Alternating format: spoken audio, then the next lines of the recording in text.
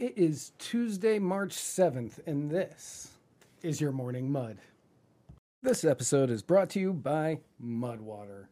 Mudwater is a coffee alternative as well as the most aptly named sponsor for this show ever, with 1/7 of the caffeine as a regular cup of coffee. It's made with masala chai, cacao, mushrooms, turmeric, sea salt, cinnamon, and that is it.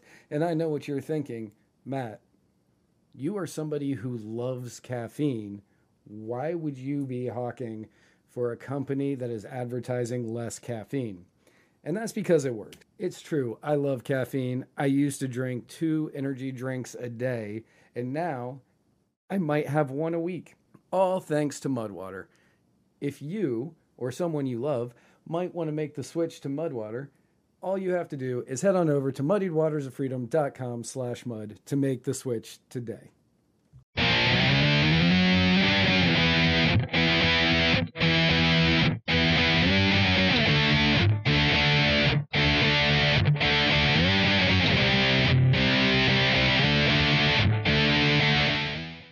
Good morning. I am Matt Wright, the editor-in-chief and CEO of Muddied Waters Media, here to welcome you to a fabulous Tuesday morning. Let's get started off with some of the news happening today. Starting off, Social Security and Medicare are going to be huge battles coming up over the course of the summer. As we all know, the U.S. has recently exceeded its debt limit, and the Republicans are saying that if the Democrats want the debt ceiling increased, that they are going to have to come up with some sort of negotiations in order to meet somewhere in the middle. And one of the things that everybody thinks that is going to be on the table is Social Security and Medicare. Now, during President Biden's State of the Union, he said that Republicans want to get rid of Social Security and Medicare, and many people on the right started booing him and saying that that was a lie, calling him a liar, and he got them in real time to admit that they weren't going to get rid of Social Security and Medicare, taking it off of the table. Now, what the battle is coming down to is what constitutes a cut to Social Security and Medicare. Now, for the Democrats, any change to Medicare, Medicaid, or Social Security that takes away benefits provided under current law would be considered a cut, and therefore, any change that would lower the benefits stands as a non-starter with liberals. So Congress is going to be looking for ways to rein in deficit spending, but touching Social Security and Medicare is not going to be on the table. Now, Republicans, on the other hand, while not saying that they want to get rid of Social Security or Medicare because they don't, have long stated that they want a series of safety net changes within the hierarchy of Social Security and Medicare. These would include proposals to hike eligibility ages, reduce benefits for wealthier seniors, and tweak cost of living adjustments to produce long-term government savings, which they kind of see as necessary in order to make sure that these programs last longer than what they are projected to last at this moment. Now, so we are looking at cuts versus reforms as opposed to, just letting people keep all of their money and figuring out their retirement and their health on their own. Because if we get rid of government and the health industry, we know prices would go down.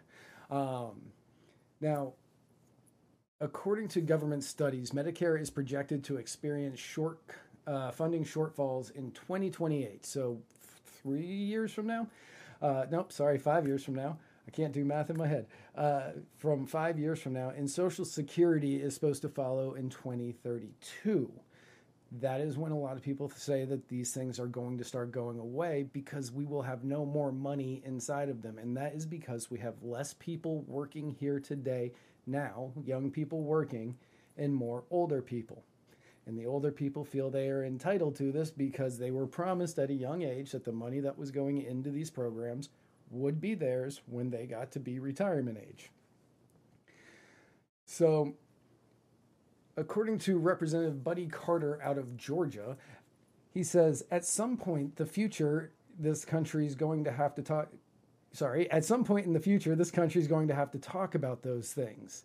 I don't know when that point will be, but certainly what Republicans want to do, and this is extremely important, we want to secure and stabilize and save these programs. That is what we are proposing. Now, obviously, Democrats aren't believing this. According to Representative Raul, boy, I should have looked this one up. This is a pre-recorded show, and I still don't. Grijalva. Raul Grijalva, a Democrat out of Arizona.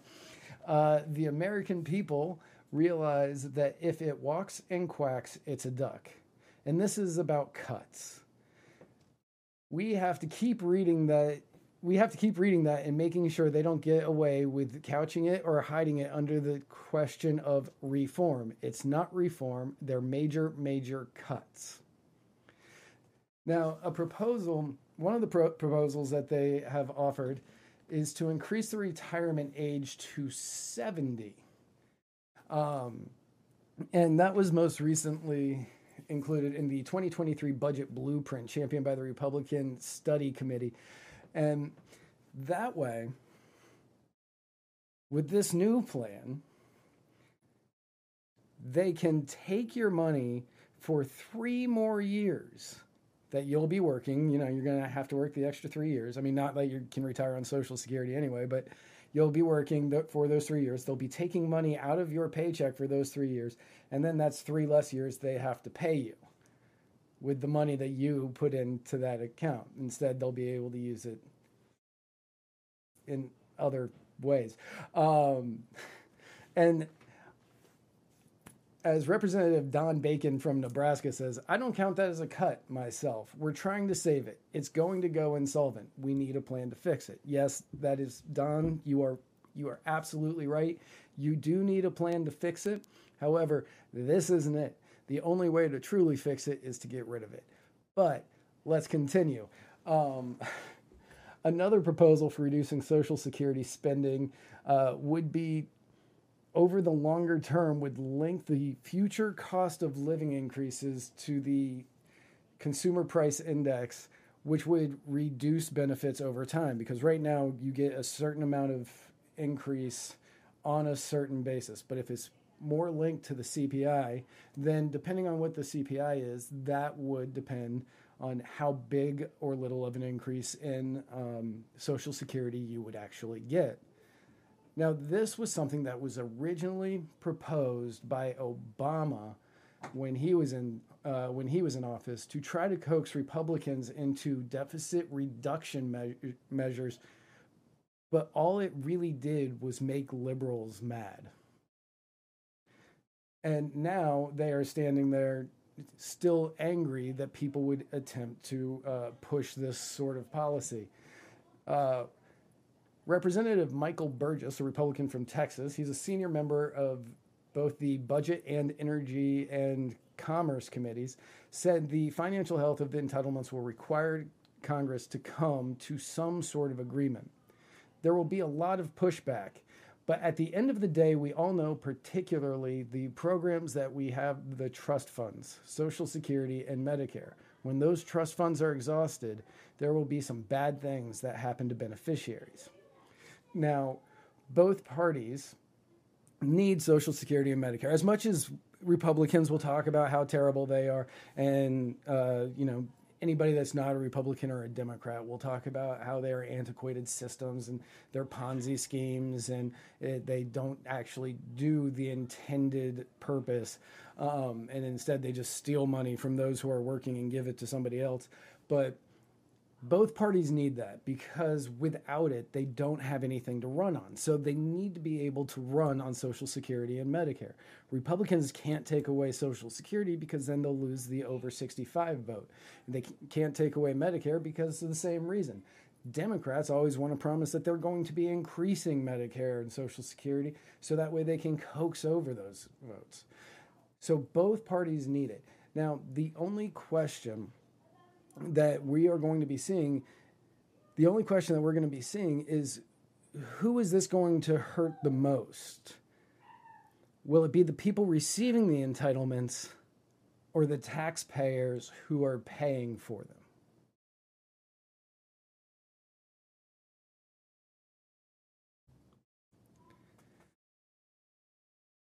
So the House Judiciary Committee on Monday issued 3 subpoenas in order to go ahead on 2 of the most controversial probes that they've got going on. They sent subpoenas to 2 people previously connected with the National School Board Association as part of its ongoing investigation into a short-lived Justice Department memo encouraging the FBI to coordinate with school boards amid rising violent threats to its members. We remember this from the Loudoun County School District in Virginia, where a man's daughter was raped in the bathroom, and the school board covered it up, and he went to a school board meeting, and the video of him being arrested at the school board meeting going irate over his daughter being raped in a bathroom went viral. And then the 3rd subpoena was sent to the famed Department of Misinformation chairwoman, Nina Jankowicz, which was her job was quickly disbanded because of all of the criticism and trolling that happened online. Now, Jim Jordan, who finally got to be chair of these committees, something he has wanted basically his whole career, cast the 2021 school board memo as an anti-parent directive and has claimed that the School Board Association coordinated with the White House as part of the pretext to go after parents. The board decided that they would send a letter to the White House a week before the memo was released, laying out a bunch of incidents at recent school board meetings, noting that some threats could be the equivalent of a form of domestic terrorism and hate crime. So the Justice Department memo fell short of what the group was asking for, however, did stress coordination and partnership with local law enforcement over any legal review. The political storm that happened after that caused the School Board Association to issue statements saying its members regret and apologize for the letter,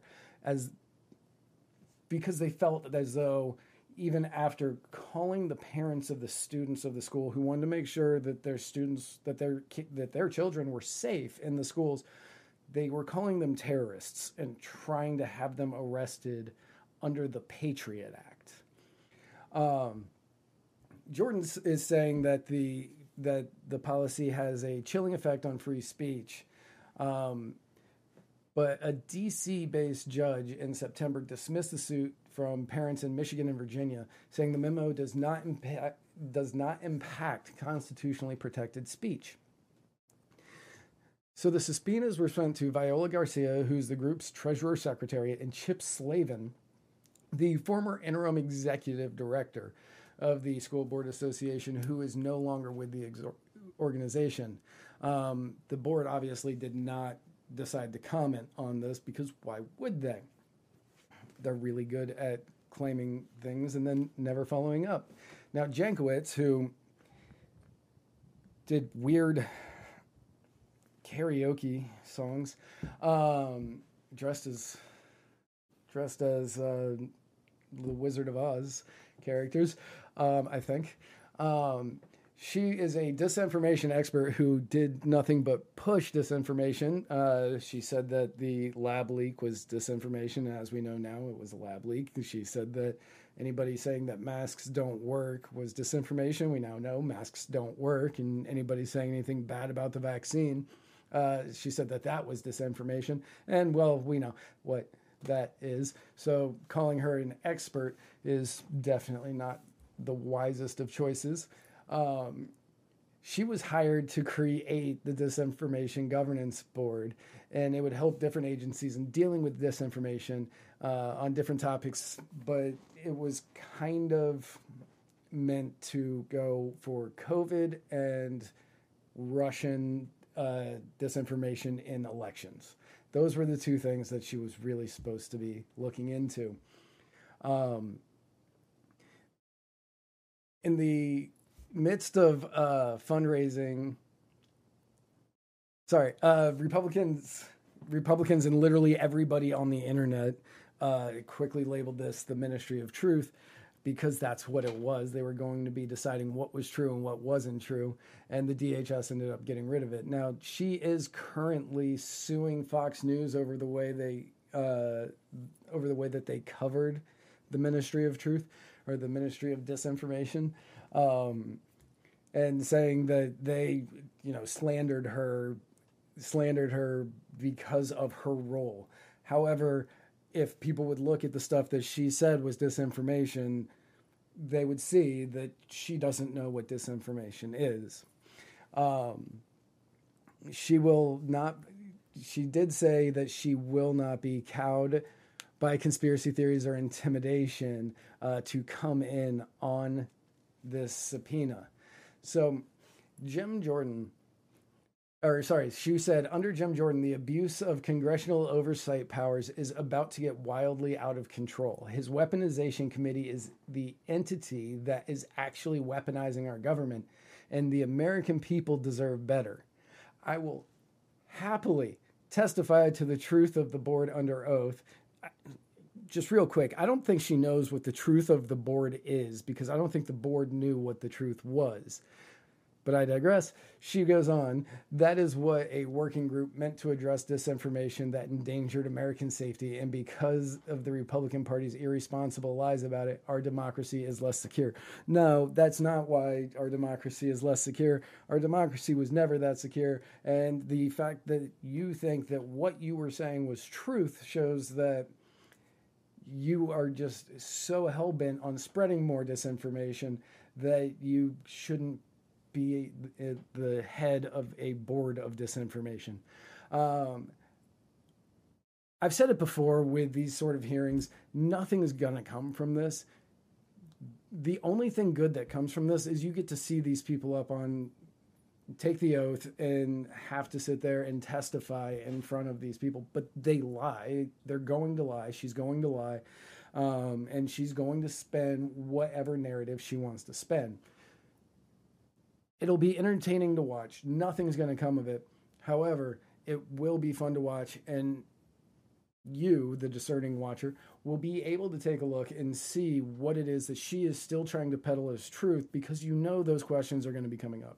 And you can see where she's going to be peddling them as truth, and when she gets called on the things that she said was disinformation, see how she spins it to say that what she was saying was not a lie, or trying to spread a specific narrative.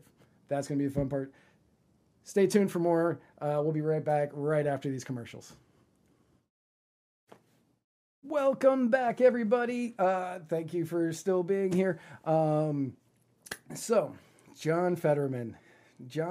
As we all know, John Fetterman is the freshman senator out of Pennsylvania who beat Mehmet Oz in the recent senatorial election in Pennsylvania, which that shouldn't have been tough to pick. Once Josh Shapiro won the governorship by 14 points, you knew that Mehmet Oz was going to lose that race. It wasn't even, if you're a Democratic governor and you can't pull a Democratic candidate for Senate over when you have a 14-point lead, you're not a good candidate. Your person running for Senate is not a good candidate. But we also know that John Fetterman suffered a severe stroke on the campaign trail and probably should not have been involved in this race at all. Instead, what we had was him going out very embarrassingly, having to, he didn't understand questions. He had to read things off of monitors. He got things mixed up. He was saying goodnight when he meant, instead of good afternoon or hello or whatever. And you could see that the stroke was definitely taking its toll on John Fetterman.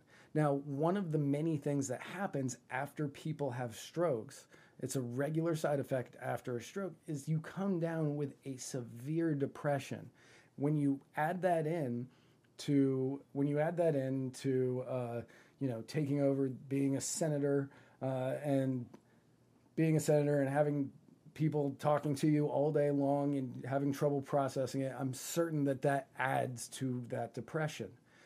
Now, He initially went into the hospital because he was feeling lightheaded and people were afraid that he was having another stroke. They released him and they said that he was fine medically.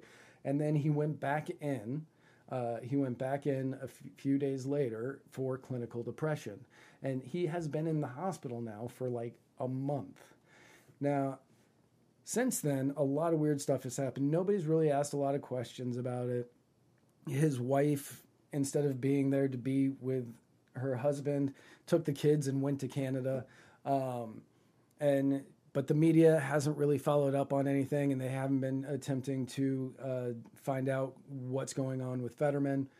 Well, finally, for the first time, there are pictures of Fetterman on the internet, and it looks like he's lost some weight. But the top aide to John Fetterman said that Fetterman is well on his way to recovery, but he still remains hospitalized and receiving treatment for clinical depression, but will return to work in the Senate soon. Now, he tweeted these 3 pictures of Fetterman during a meeting yesterday with him at Walter Reed National Military Medical Center, and they were discussing a number of items that Fetterman is expected to work on in the coming months. So Fetterman has been hospitalized since day after Valentine's Day. Yeah, so February 15th for treatment. And they're saying that he has experienced depression off and on throughout his life, but it becomes severe in the weeks before checking into the hospital, which, again, is a massive side effect, a major side effect and a regular side effect of people who have a stroke. Now, they're saying that he was one of the co-sponsors of the rail safety legislation that was unveiled by J.D. Vance, Sherrod Brown, and in the wake of the train derailment that happened in East Palestine, Ohio. Except if he was in the hospital since February 15th, and before that he was in the hospital for something else, and the train derailment was like a day before that, how is he a co-sponsor on this bill? Now, I don't wish Fetterman any bad luck. Like I don't wish him any ill will, and I hope that he recovers, and I hope that he gets the help that he needs. However, a lot of questions are going to have to come up on whether or not Fetterman is fit to serve in the Senate. Again, I hope he's okay. I hope that he can continue living his life normally, or at least as normally as somebody who appears to be 7'2" and looks like Uncle Fester can. But is he fit to work in the Senate? They say that he had a pacemaker put in not long ago, but he still struggles with auditory processing issues from the stroke, and he has to rely on closed captioning. How easy is it for him to be able to do his job? And people who come and whenever you ask these questions say you're an ableist. Yes, I guess you can say I am. Just like I don't want somebody in a wheelchair playing quarterback for my favorite football team, or I don't want, somebody who is built like me hitting fourth for my favorite baseball team. I am an ableist in some ways. So I wish him all the luck. We need to find out if he's healthy or not. I am glad to see that he is at least up and communicating with people. So I wish him all the health in the world. But really, is he fit to be doing the job that he is doing?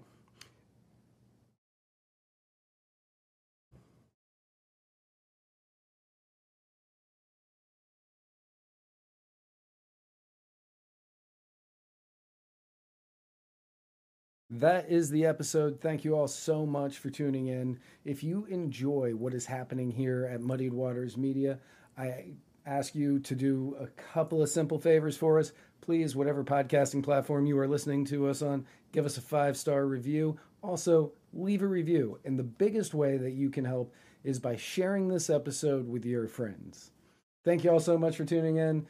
We will see you again very soon. And remember, where we're going, we don't need roads.